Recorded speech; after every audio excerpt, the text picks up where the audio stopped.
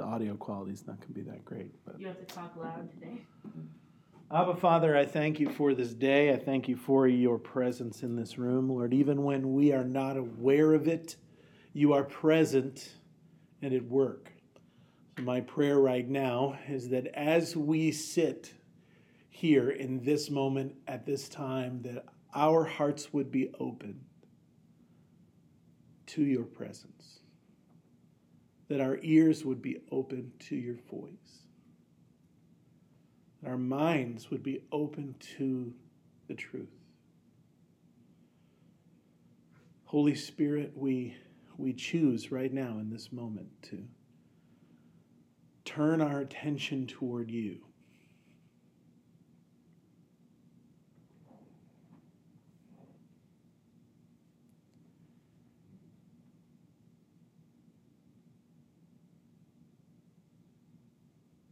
I'm so glad you're here, Holy Spirit. I'm so glad that you've been thinking about this moment for a long, long time. You have things that you want to do, Holy Spirit, and I humbly ask that you would help me not to get in your way, that you would do whatever it is that you want to do in these next few minutes. Speak the things that need to be spoken. Uncover the things that need to be uncovered. Lead us and guide us into all truth.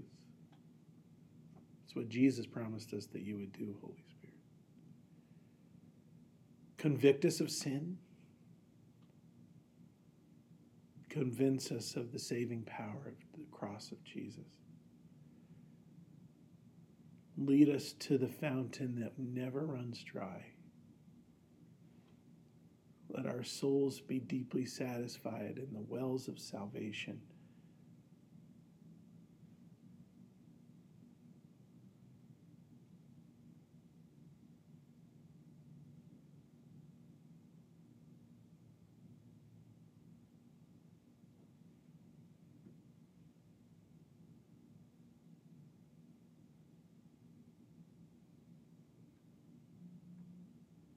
Right now, class, I want to encourage you, just as your eyes are closed,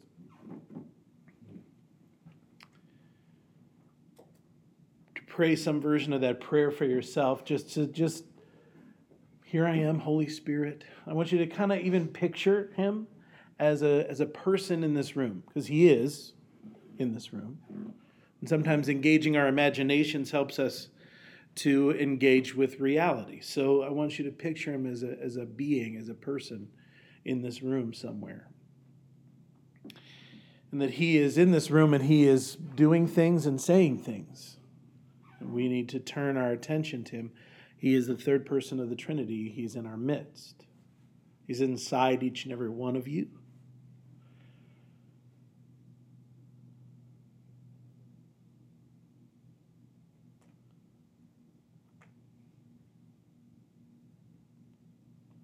He is the one that shows us the things that Jesus taught us. He reminds us of the things that Jesus taught us. The Bible says that he reveals to us everything that Jesus bought for us on the cross.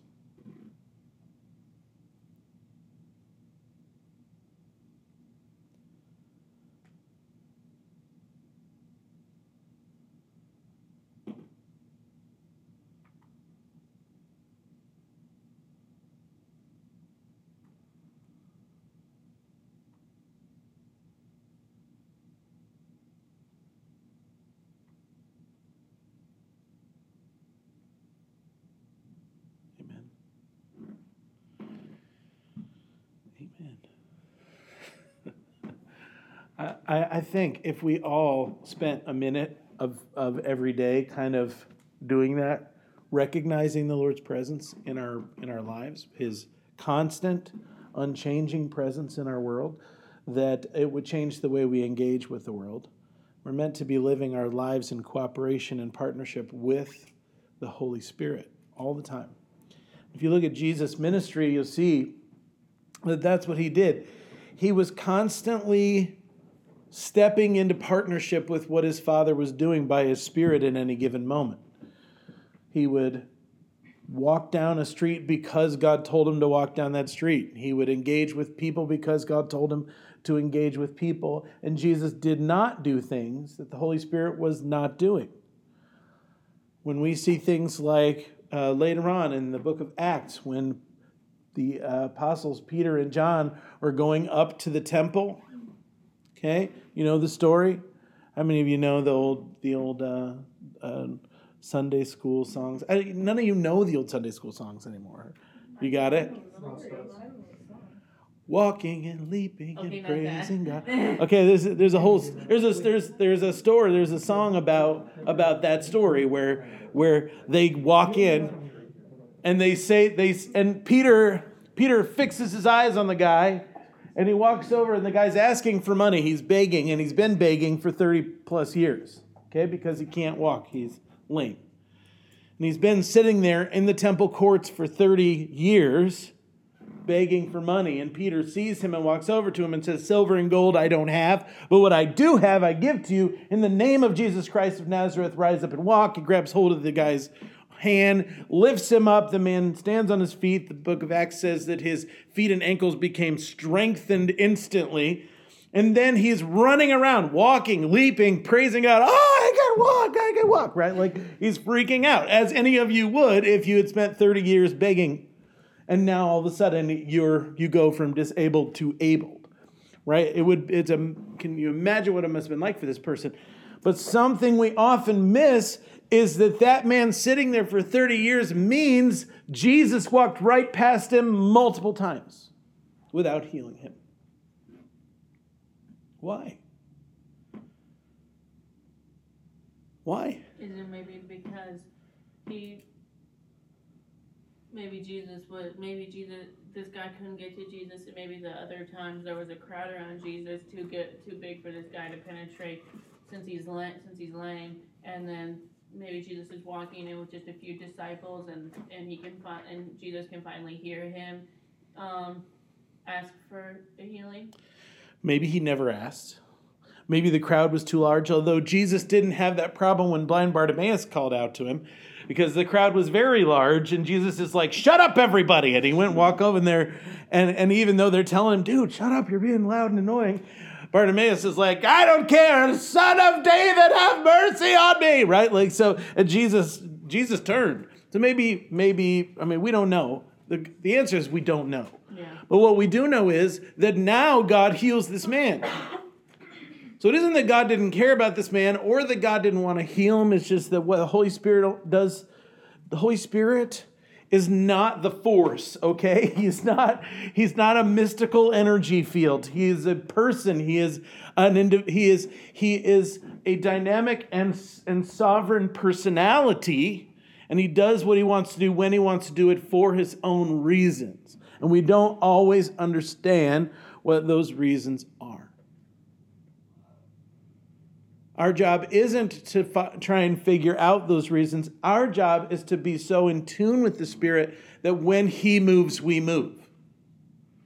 When he speaks, we speak.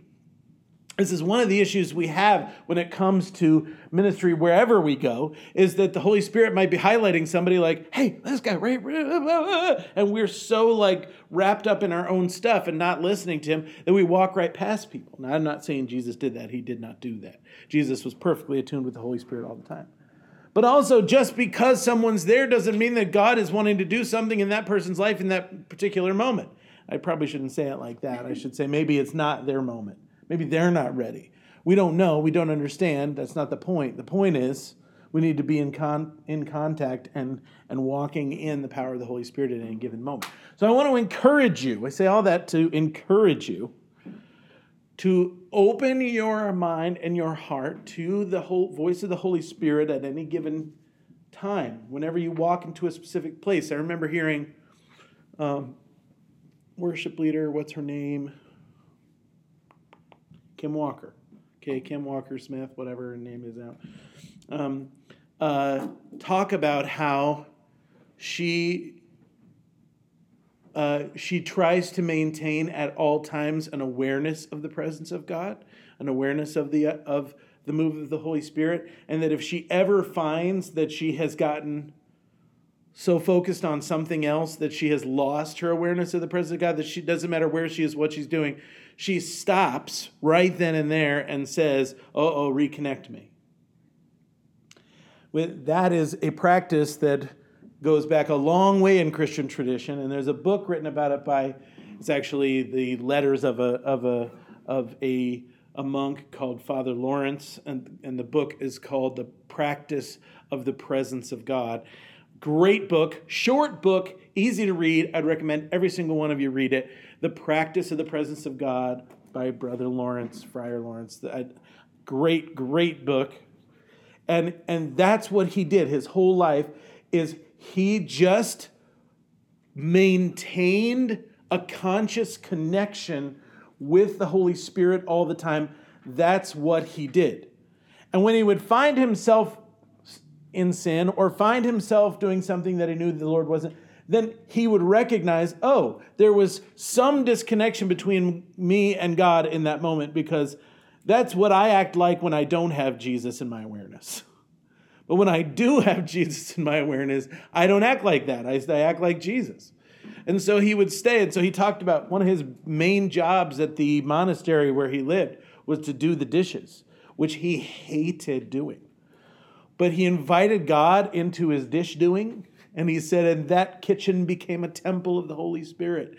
And then it became absolute delight for him to wash the dishes. Why? Because this is an opportunity for me to connect more deeply with the Holy Spirit. And he turned all of the tasks that he didn't want to do into places of encounter, where he's inviting the Holy Spirit in. And amazing and wonderful things would happen, where God would speak deep things to him, where he would experience the presence of God in new ways while he's doing the dishes, which is hard for me to believe because I hate doing them as well. But maybe if I began to practice the presence of God, that would be a really important thing. We need to be a people who are incorporating practices into our lives. It's not just enough to have good knowledge in our heads, because you're not just a head on a stick, in case you didn't notice. You are an embodied being. You are a creature, and you are a creature of habit. That's what you are. You're not formed just by the information that comes through your ears and eyes and nose, but we don't really even pay attention to that.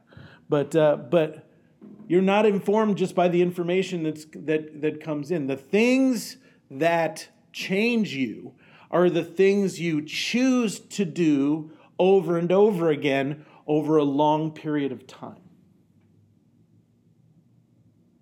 Okay? We understand that when it comes to things like, how many of you are athletes in any way, shape, or form? Yeah? Okay. Why do they have you practice the same stuff over and over again? Muscle memory. Exactly. Muscle memory. And if you get a little thing wrong with the way you throw a ball or the way you do whatever it is that you do in that, then they correct it, right? I had a man who was a coach in my life, and he said, practice doesn't make perfect, practice makes permanent. So if you practice wrong, you're going to do it wrong, because you've built a wrong muscle memory, and it is really hard to unlearn muscle memory, right? Well, Christianity is the exact same way, and we need to approach our life in Jesus along the same lines. What ways are we building spiritual muscle memory? See, the way that our brains work is we are constantly creating new neural connections and neural pathways. That's how our brains work. But the beautiful thing about our brains, and this is why we get good at things that we do over a long period of time. There's a book somewhere, I don't even know who wrote it, but it says that if you practice anything, if you intentionally practice anything for 10,000 hours, you will become an expert at it. Doesn't matter what it is, because the brain is so plastic and so moldable that if you put enough time and energy into it, you can become good at anything, even if you're not good at it, like, just by nature. You can become good at anything you want to become good at. You can become an expert in anything you want to become an expert at, but it requires 10,000 hours. Why? Because that's how long it takes to draw and redraw and redraw and redraw and redraw and redraw those neural pathways and connections so that they become hardwired, so that it becomes second nature. But we don't approach our Christian faith in that way. This is why we need to be reading our Bibles every day. This is why we need to be praying every day. This is why we need to be praying prayers that we ourselves did not write. And we need to be praying them over and over and over again. I didn't bring my prayer liturgy handout with me. Otherwise, we would go that way. Someday, maybe we will, depending on what the Holy Spirit leads us to do. Who taught you how to pray? Our parents. Did they? No. My parents. Okay, what did they teach you? They just taught me to pray when I was really little, pray before I ate, and then Sure. pray before I went to bed, and then as I got older, it evolved from there. Sure. But did they taught you to pray, but did they teach you how? Oh. My parents used the Lord's Prayer to teach me how to pray. That is a great thing because that's what Jesus did for his disciples, right? So they told you to pray the Lord's Prayer? They I don't know, when I was a kid we would just how the Lord's Prayer has times of thanks, times of ask, the parts of the Lord's Prayer. Wonderful. Yes. Kind of, yeah. Absolutely.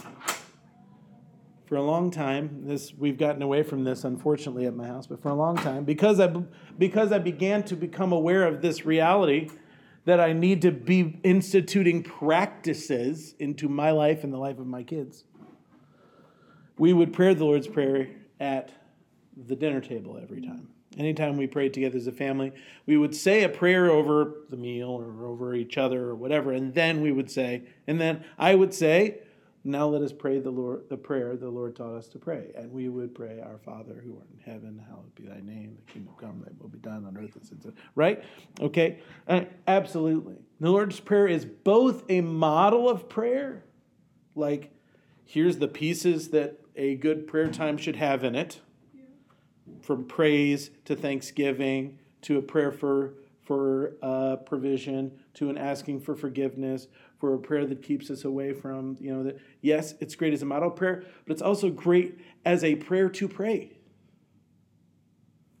And we in the Pentecostal world, we tend not to pray prayers that other people wrote. In fact, it feels weird. Have you ever had somebody put a prayer on the screen and say, let's all pray this together?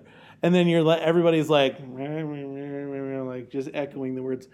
You know what's funny to me is that it feels weird to pray a prayer someone else wrote, but we sing songs everyone else wrote 1,000,000 times over, right? And that doesn't feel weird at all. We're constantly, looking on the screen and singing the words that are on the screen. We do that constantly without a second thought. But if somebody puts a prayer up there and says, pray this prayer with me, we're all kind of I don't know what to do with my hands, right? So it's just weird for us. But that has been the practice of the church since the beginning. Like I just said, Jesus gave his disciples a prayer to pray. When they said, Jesus, teach us to pray, and why did they say that, do you think? Jesus, teach us to pray. Why did they ask for that? Did they not know how to pray the way Jesus prayed? Absolutely. They didn't. And Jesus' prayers worked. Right? When Jesus says, Father, raise this person from the dead, boom, they were raised from the dead. There was, that's just happened, right? And so for them to say, Jesus, teach us how to pray, made sense, right? I mean, think about it for a second. It's yeah, absolutely. I want to do that, right? And that's when Jesus said, when you pray, say. Now, he didn't say, here's a great outline of prayer. I'm not saying it isn't an outline of prayer. It is. But that's not what he said. What he said was, when you pray, say. And he gave them the words to say. And for 2,000 years, Christians have been saying those words. Why? Because that's what Jesus told us to do. And do you think Jesus told us to do it for no reason? If Jesus had wanted us to always pray prayers that just came up from our own heart and our whatever, Jesus would have told us that. He didn't tell us that. Now, he did tell us to pray like that because there's other places where Jesus talks about prayer and he doesn't include a prayer to pray. For instance, when you pray, go into the inner room, close the door, and the one who sees you in secret will reward you. Right? There was no further instruction in prayer other than do this by yourself. Right? Something that would be interesting, and I'm not going to do it right now, but something that would be interesting is to go and look and see if when Jesus says, when you pray, is that plural or singular? Because in the Greek, they use two different words for you, as in you individually, and y'all. In Texas, they have those two words, and we don't really have those two words up here. And in the Greek, there is singular you and there is plural you, and looking to see which it is often extremely helpful in the Bible. You would ask me that. For instance, famous verse that I can't. It says you, but I'm pretty sure it means plural. Not you are a temple of the Holy Spirit. That is y'all. Okay. That's another one. Okay, that's y'all. That's not you. That's y'all. There's another verse that says your body is a temple of the Holy Spirit, and that's singular. Okay. But later on, in a different place, I don't know if it's later on, but in a different place, the Apostle Paul says, you are a temple of the Holy Spirit. He's not talking about you. He's talking about y'all. You, as a church, as a people, are a temple of the Holy Spirit. Together, corporately. Which makes sense because then he goes on to talk about how we're each living stones built together for the dwelling place of the Holy Spirit. Oh. Okay? And we miss it because in English translations it doesn't do that. It doesn't say you all or you, it doesn't make it clear to us. This is one of the ways that we talked about last week when we talked about the original language. This is one of the ways that our translations get in our way, because the English language does certain things really well, and the Greek language does certain things really well, and they aren't necessarily the same things. And there are things that are hard to convey in the English language and easy to convey in the Greek language. For instance, Ephesians chapter 5, be filled with the Holy Spirit. Okay, the word be, to us, that sounds like, okay, Ross, I'm going to come over here, I'm going to fill you with the Holy Spirit. Now, you are filled with the Holy Spirit, you've completed that, right? Okay? No. The word is, be filled now and continue to be filled. So maybe we better stay filled with the Holy Spirit. That would be better, but that's not what's in there. It's just be. That's what the Apostle Paul was saying, was remain filled. Continually be filled. But when you go look in Ephesians chapter 5 in our English translations, I've never seen an English translation that doesn't just say be. But it's not reflecting the deeper meaning of the word from the Greek. All right. I don't know how I got off on the prayer, the spiritual practices tangent, but spiritual practices are absolutely important, and they're very specific spiritual practices that the church has practiced from the beginning, because Jesus realizes that we are physical beings, creatures of habit, that we need not just information, but also something to do to form spiritual muscle memory that makes us more like Jesus every day. Okay? I'm going to give you what those are. You ready to write those down? Number one is praying a wise liturgy. The New Testament believers prayed the Psalms, they prayed the Scripture, and then they invented prayers that they would all say together. The Apostle Paul records lots of those in his writing. Sometimes they would sing them, sometimes they would just say them. Okay, but praying a wise liturgy, that is something we need to do regularly. I would encourage every day, where we're praying prayers that are not just our own prayers, we're praying prayers that are given to us. Yeah. Yes. Now, should we still pray our own prayers? Heck yes, we should. Absolutely we should. Every day we should. But I would say at least as much time as we spend praying our own prayers, we need to be praying other people's prayers. And when I say other people's prayers, I mean mostly Scripture. My prayer liturgy that I use personally is about 90% Scripture. There's maybe 2 or 3 prayers in there that have been written by church fathers, etc., like the prayer of St. Francis of Assisi. Anybody know that prayer? I'm going to look it up because it's like the best prayer ever, and it's a perfect example of a prayer I would never write myself. Doesn't it go, make me an instrument of... Yes, that is how it begins. Okay. The prayer of St. Francis of Assisi, let me find it. Okay, for instance, I'm looking at my liturgy, okay? It starts with an address, and then it goes to quotations from the Psalms, and then the Jesus prayer, which is, Lord Jesus Christ, Son of God, have mercy on me. Then there is an old church prayer called the Confession of Sin, which you find in the Common Book of Prayer, which is the Anglican Book of Prayer. Then there's the prayer for the forgiveness of others, then there's the Lord's Prayer, forgive me, and then there's the prayer for forgiveness of others, because the Lord's Prayer says, forgive us our trespasses as we forgive those who have trespassed against us. But at least for me, I don't really forgive those that are trespassing against me as I say that. You know what I mean?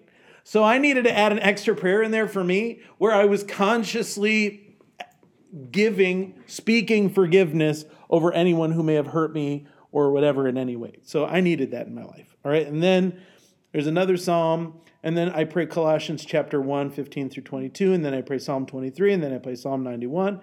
And then I pray prayers for my family. And then it says pray in tongues for at least 5 minutes. That's a part of my prayer liturgy. Then I pray Psalm 103. And then I pray intercession, whatever's on my heart at that particular time. And I have a list of people that I'm praying for. And then it says, be silent. Mm-hmm. So then I shut up for a while.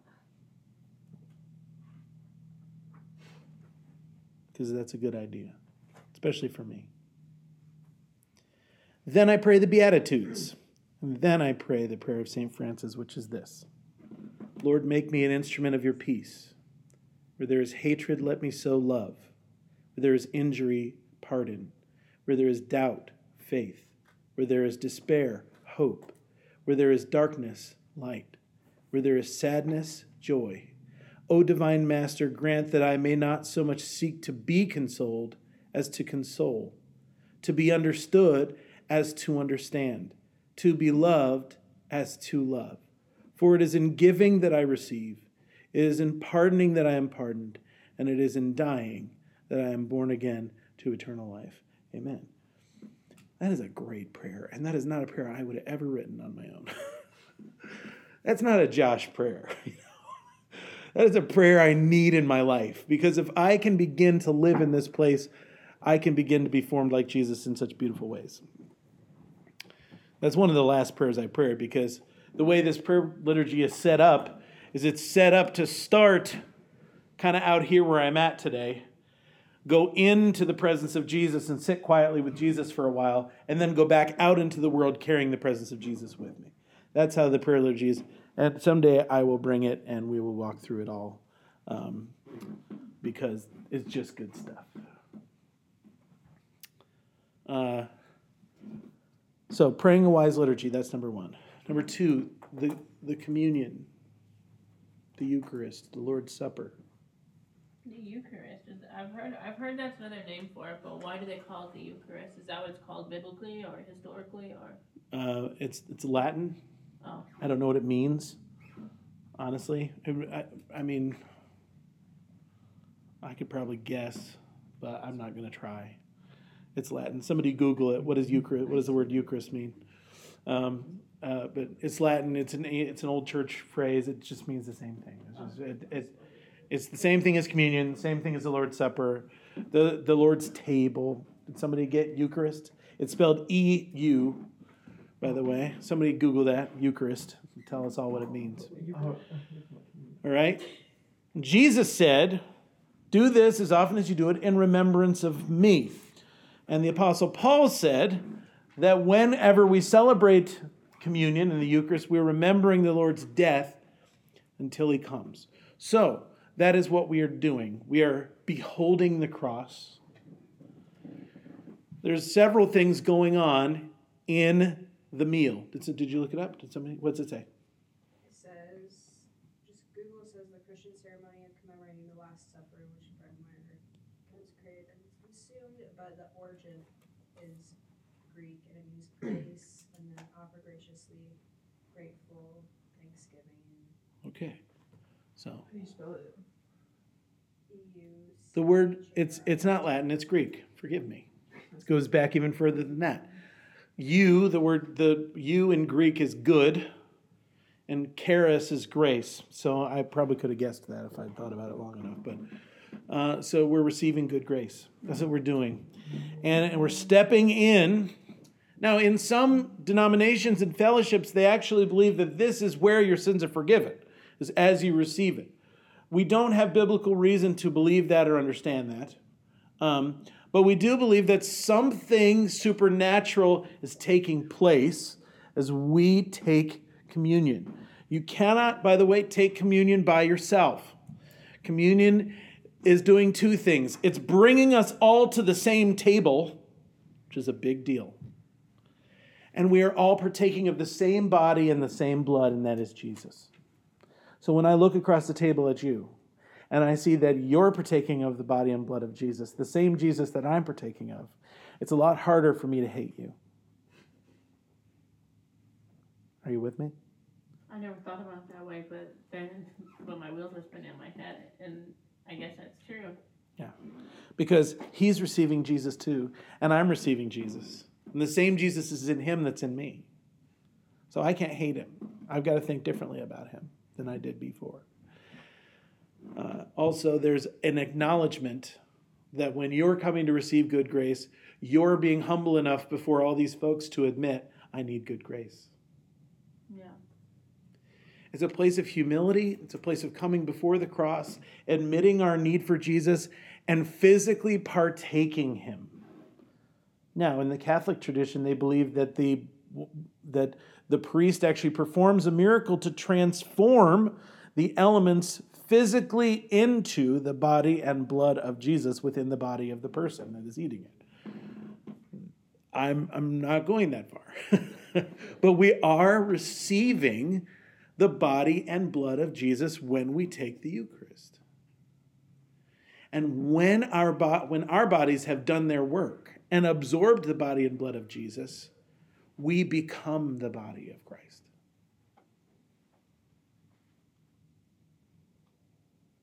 Okay? That's the whole idea. And that's why at our church, up until COVID anyway, we practiced the Eucharist together every Sunday. And not only that, communion was our altar call. I didn't call people down to receive prayer very often, although the altars are always open and people can receive prayer.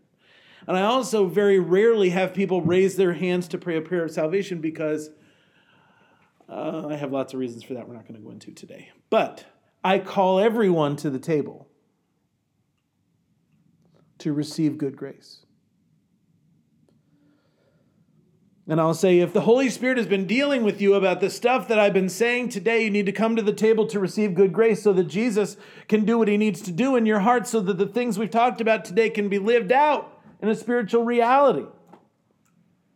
So if I've been talking about thou shalt not steal, and you have been stealing, whether actually stealing things or just stealing time from your boss because you're on your phone, or stealing your presents from those that it belongs to, such as your own family, or the people that you're living in community with, thou shalt not steal is a lot bigger than we thought, right? And if the Holy Spirit brings conviction to us in that place that we're like, I'm a thief, and I never do it. We can come to the cross together because we're all thieves and we never knew it. We can come to the cross together and receive good grace from God so that our sins are forgiven, which we already knew they were in Jesus, but that we're Applying again. God, have mercy on me, which is a prayer I pray all the time. Have mercy, O God. And we step in, once again, we step in and say, here I am. Do the work in me that needs to be done so that I can stop being a thief and begin to look more like you, Jesus. And I'm receiving that grace at the table with everybody else that's at the table because we all need it, right?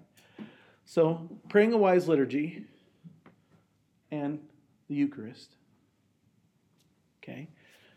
Another one is Christian fellowship. You guys are getting lots of that because you live in the same building, right? Christian fellowship is something that you practice every single day, and I want to affirm that it is a beautiful and holy thing because we knock each other's rough edges off. That's what we do. And love is only learned through embodied participation. You can't learn to love from a book.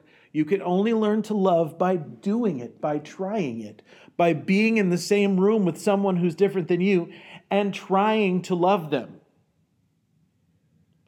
Accepting them when you don't like them, forgiving them when they've hurt you, seeing past their faults and mistakes and seeing the image of God glimmering through the darkness. Christian fellowship is required for us to learn how to love, which is the second greatest commandment, is it not? The first great commandment is to love the Lord your God with all your heart, your mind, your soul, and your strength. Jesus said the second is like it. Love your neighbor as yourself. We can't learn how to do that in a room on our own or on Facebook. Hallelujah. Praise God. Glory to Jesus. Or Twitter or Instagram or whatever. Insert your favorite social media site here. There's definitely some things to learn in those realms, but it's not the same as being face to face, as being shoulder to shoulder. It's not the same. The people that teach us how to love are the people that are closest to us.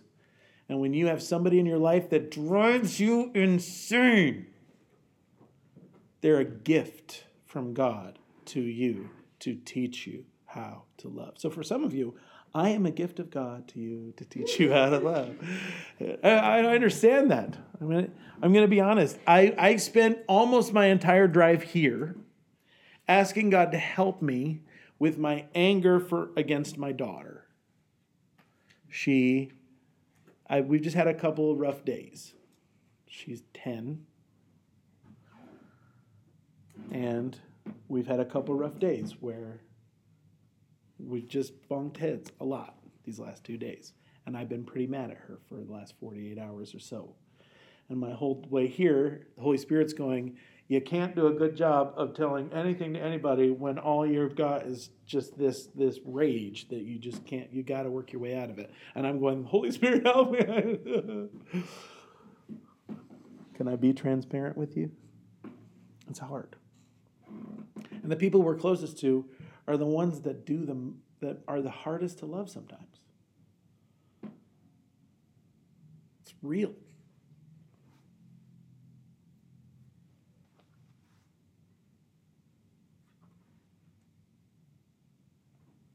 So what have we said?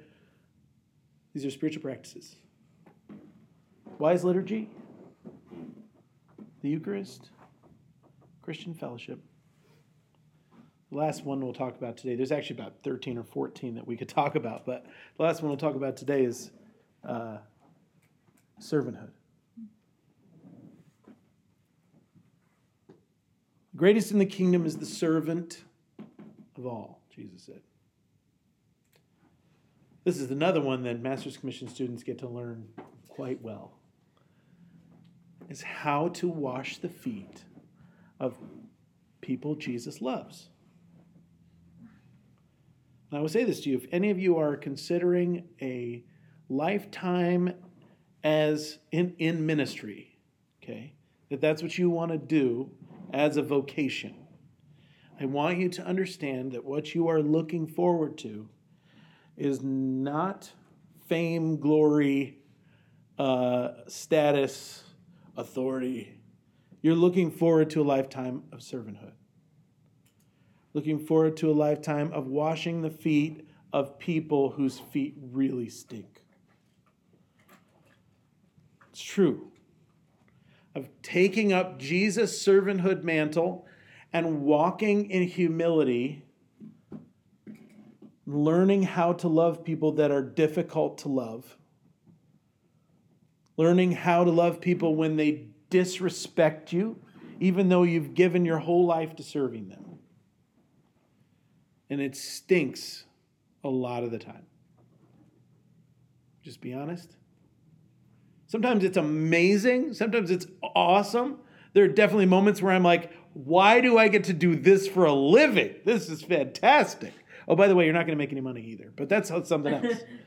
But why do I get to, oh my gosh, Jesus, I get to spend my days, hours, and minutes of my life doing this. This is incredible. I love it. That's, I'm going to say 20% of the time. That's how I feel. The other 80% of the time, it is, Jesus, how did you trick me into this? Why am I doing this with my life? I could be doing so many other things that would be so much easier, that would cost so much less to myself and my family. What was I thinking saying yes to you? And that's kind of a bleak picture, isn't it? Right? The 20% makes the 80% worth it. It was just the truth. And I also know that every single time I say yes to Jesus, even though I don't want to, that there is a reward at the other end of this, where Jesus is going to say, your attitude sucked, but you still did it. Don't think Jesus would say my attitude sucked?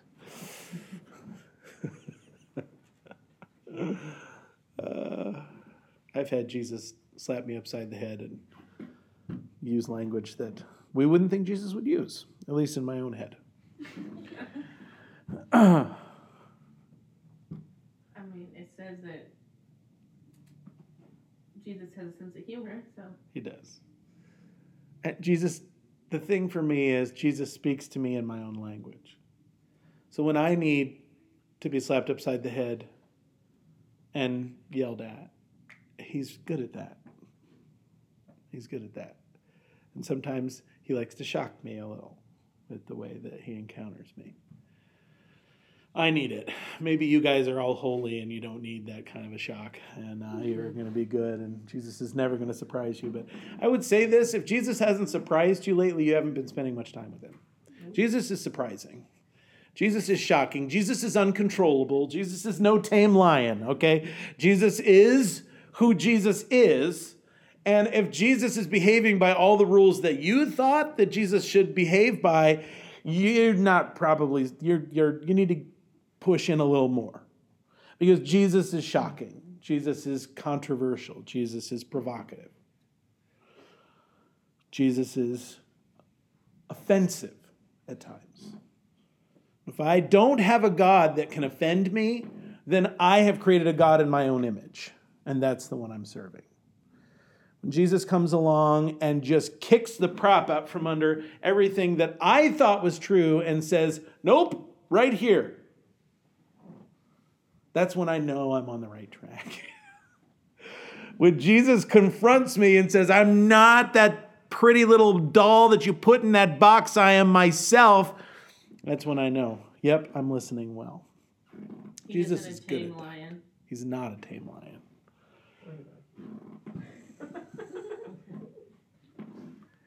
C.S. Lewis is wonderful. He's not. No, it's important. He is sovereign. He's holy. He's in charge. And I serve him, not the other way around. So if Jesus wants to change my entire political worldview, he's allowed. He's allowed. And he's done that too, by the way. He has turned me upside down and inside out, made me think things that I would have pointed at before and said, that's just not okay. Well, yeah. Guess what? Jesus gets to do that if he wants to.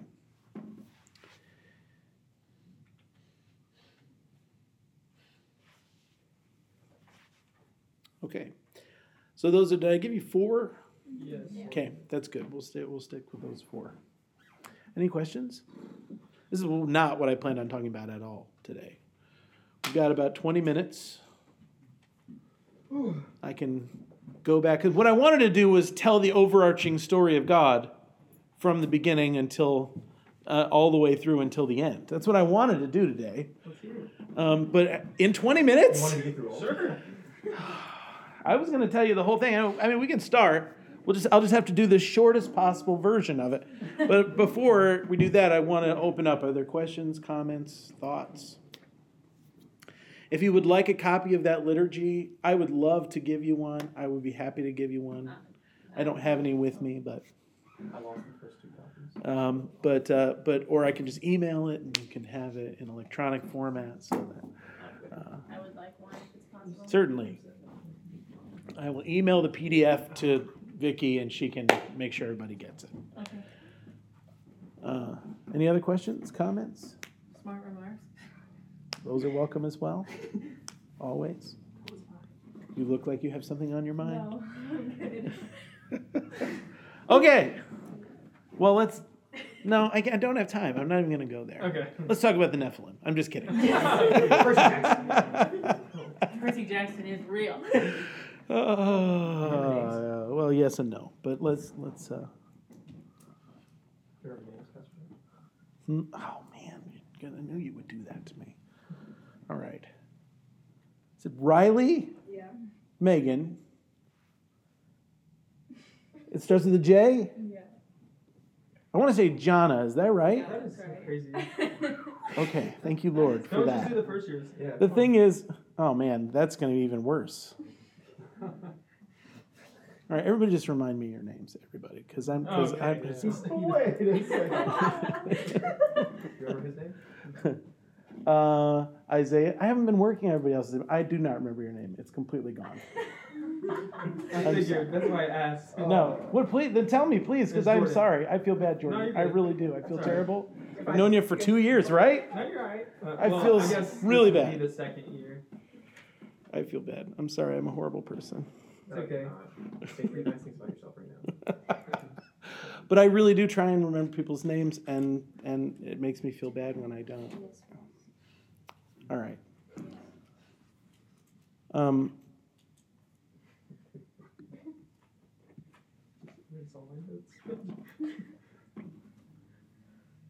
What's the context of Jeremiah 29:11? That's a good question. Have you read it lately? Yeah, I've heard it. I mean, that particular I verse. said it in my Devo. It's this morning is the reason he's asking. Well, Jeremiah 29:11 is one of those verses that we love to quote, but that we forget about. That we forget that there is a context that we should probably pay a little bit of attention to.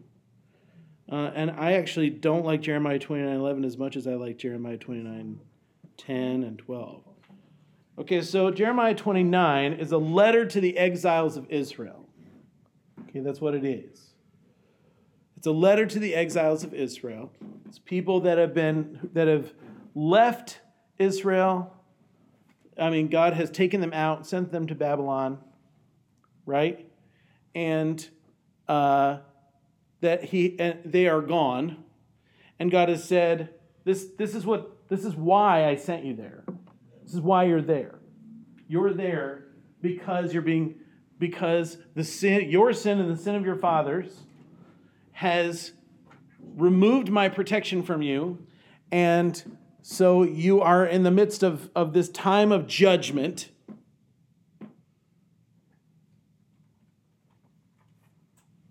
And that's why you're there. Okay? So, yeah, I'm angry with you. But can we just actually back up just a second, because I want to talk about judgment for just a second. Can we do that? Almost every single time that God judges a people, okay, almost every single time, what God does is just lets them go to do what they wanted to do. That's what judgment looks like from the Father. The father's going, no, don't run to that cliff. Stop, that's a cliff. You're going to fall off. Don't run to that cliff. Don't run to that cliff. Don't run to that cliff. And they're still going, and he can't convince them to stop. So he finally is like, fine. And as they're falling off the cliff, they're like, God, why'd you do this to me? That's what judgment looks like everywhere in the Bible, including even the flood. Okay, we kind of think of the flood as like God going, all right, I'm ticked off. Open the floodgates, right? And then it's no, that's not it at all. Mankind was getting worse and worse and worse. Mankind was destroying the planet. And God is like, if I don't do something, the entirety of my creation is going to be destroyed and all humanity will die. So God says, is there somebody that has faith? And he finds Noah and he says, you and your family, hear me, Noah, here's what I'm going to do. I need you to get in a boat and I need you to, save yourself and your family because I'm going to let them win. I'm going to let them have what they want, which is chaos. And I'm going to take my hands of provision and protection away. And the earth is going to be destroyed. And I would like for some of creation to be kept safe. So I'm asking you to step into that boat and protect some of creation for me, because I don't want everything to be destroyed. So Noah and his sons and his wife and their wives and all the animals that he could get into that boat, they all got into that boat, and then it happened. Because if you look in Genesis chapter 6, which is where we learn about the Nephilim, by the way, God says, my spirit will not wrestle with man forever. Your days will be 120 years. So God is like, listen, I'm going to try and stop you for another 120 years. And if it doesn't work, I'm going to let you have what you've been asking for. I'm going to stop protecting you. I'm going to stop holding back the waters of chaos, and they are going to come pouring out over the land, and all of you are going to die because I have warned you and warned you and warned you. The death is the result of your disobedience. Okay, and then when Noah and God shuts the door to the boat, because here it comes, and the earth is destroyed and everything in it except for Noah and his. Okay, that's the story. It's the story of God saving humanity from itself. It is not the story of an angry God pouring down fiery vengeance and justice upon the world. That's not it. We have read it wrong. And I'm telling you, this is the reality of the story. Okay. Why do I mention that? Because that's where Israel is in Jeremiah 29. They are in the midst of judgment. They have been walking out of God's protection by serving other idols, etc., for a long, long time. And God finally says, if you don't want me, I'll just leave. But when I leave, my protection goes with me. And that's what happened is in comes the enemy, because they were outside of God's protection. They did not stay where God could keep them safe. Okay? When they're in worshiping God and inviting God to be a part of their lives, then God would pour out grace and protection and favor. But when they're saying, we don't want you, God, go away, God, God finally said, I get the hint, goodbye, and he steps away. And they get carried off into exile.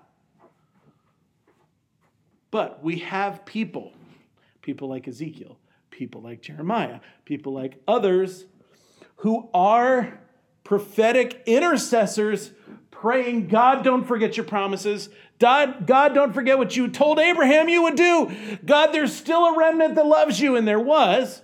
And so God, being the softy that he is, and he is, in fact, God several times in the Old Testament tells, don't pray for them because I want to wipe them out. And if you pray for them, I'm going to have to be nice, and I don't want to be nice.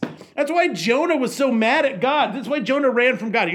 Jonah didn't run from God because he because he was afraid of Nineveh. Like, we kind of feel like, oh, Jonah was afraid, and so he ran away. No, that's not what it is. Jonah knew, if I go to Nineveh and I tell people that you are going to destroy their city, if even a few of them ask you not to, you're not going to do it. And I really want to see Nineveh destroyed.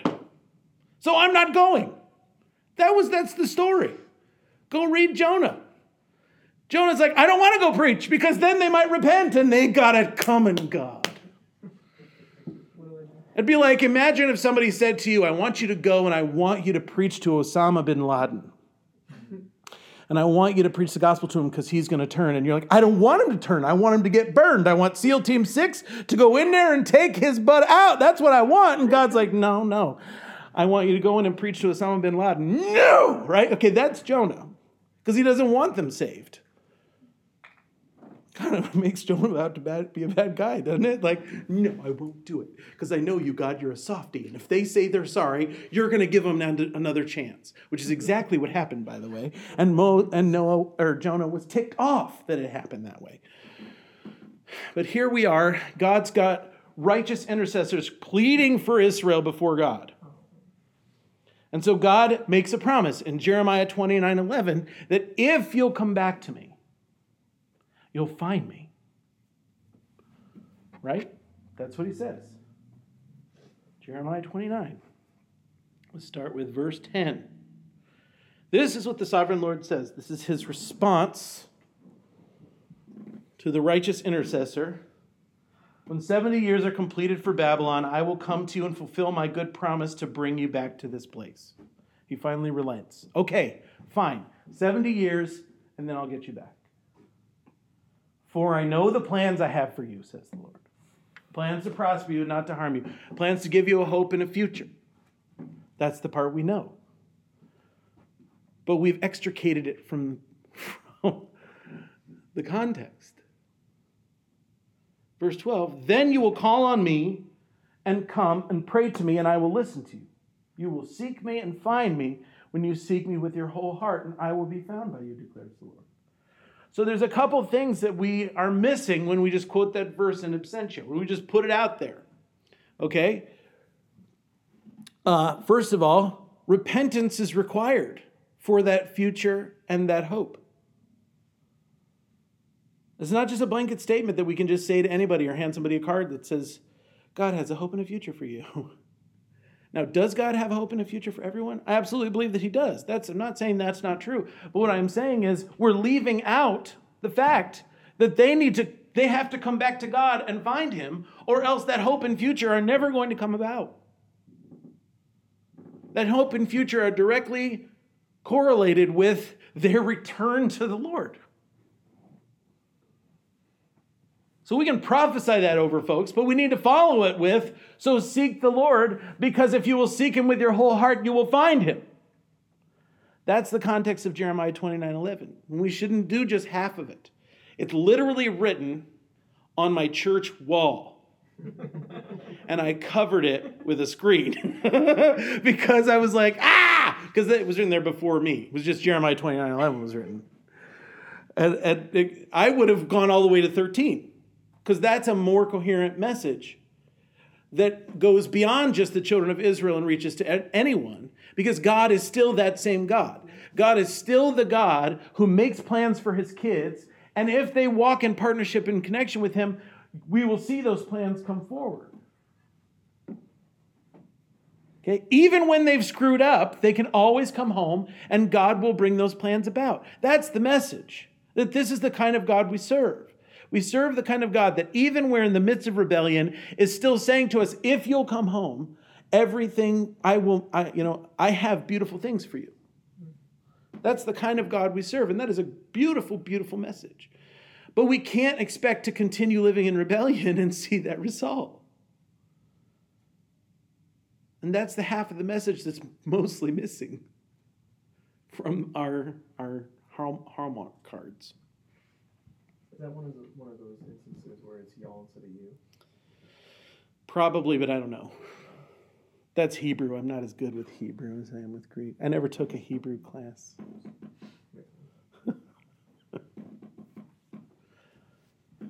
Yeah. No, I never did. I kind of wish I had, and maybe someday I will, but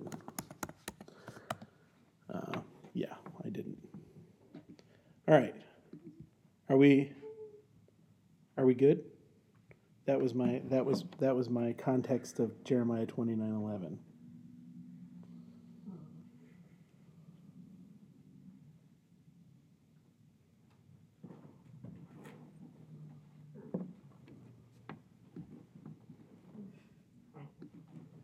What are you thinking about?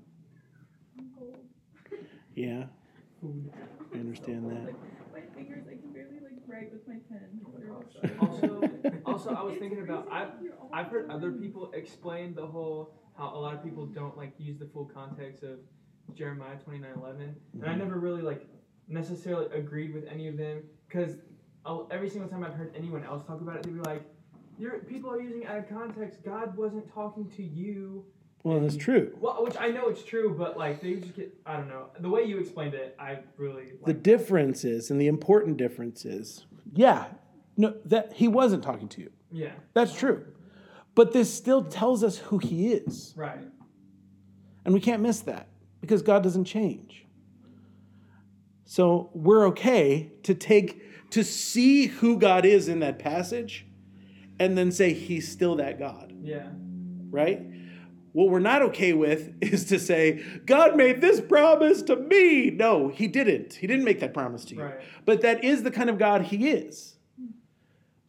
So it is totally okay for us to say, I know this is who you are, God, and therefore I can trust you that if I repent and I'm standing in cooperation with you, that you do have a plan for me. I don't know what that plan is, Yeah. but it's for my good. Now the thing is, that doesn't necessarily mean, okay, yeah, it's for your good and that's great, but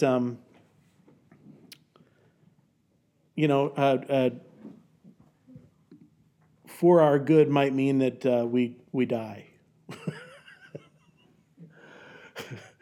Does that make sense? Yeah. Okay, because for our good also means the Apostle Paul said, "For me to die is gain." Right?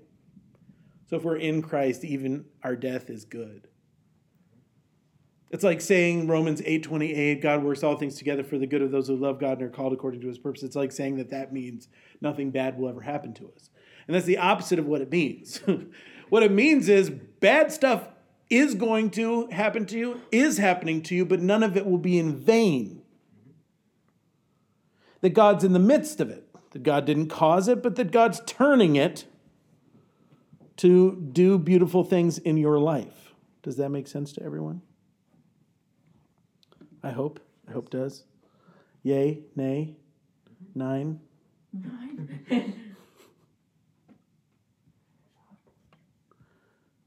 All right. That's it for today, I suppose. Unless y'all have something else. No? Thanks for the snaps, man. Appreciate it. It's a good word. So I want to ask you, I want to do Sermon on the Mount. I mean, that's really super important.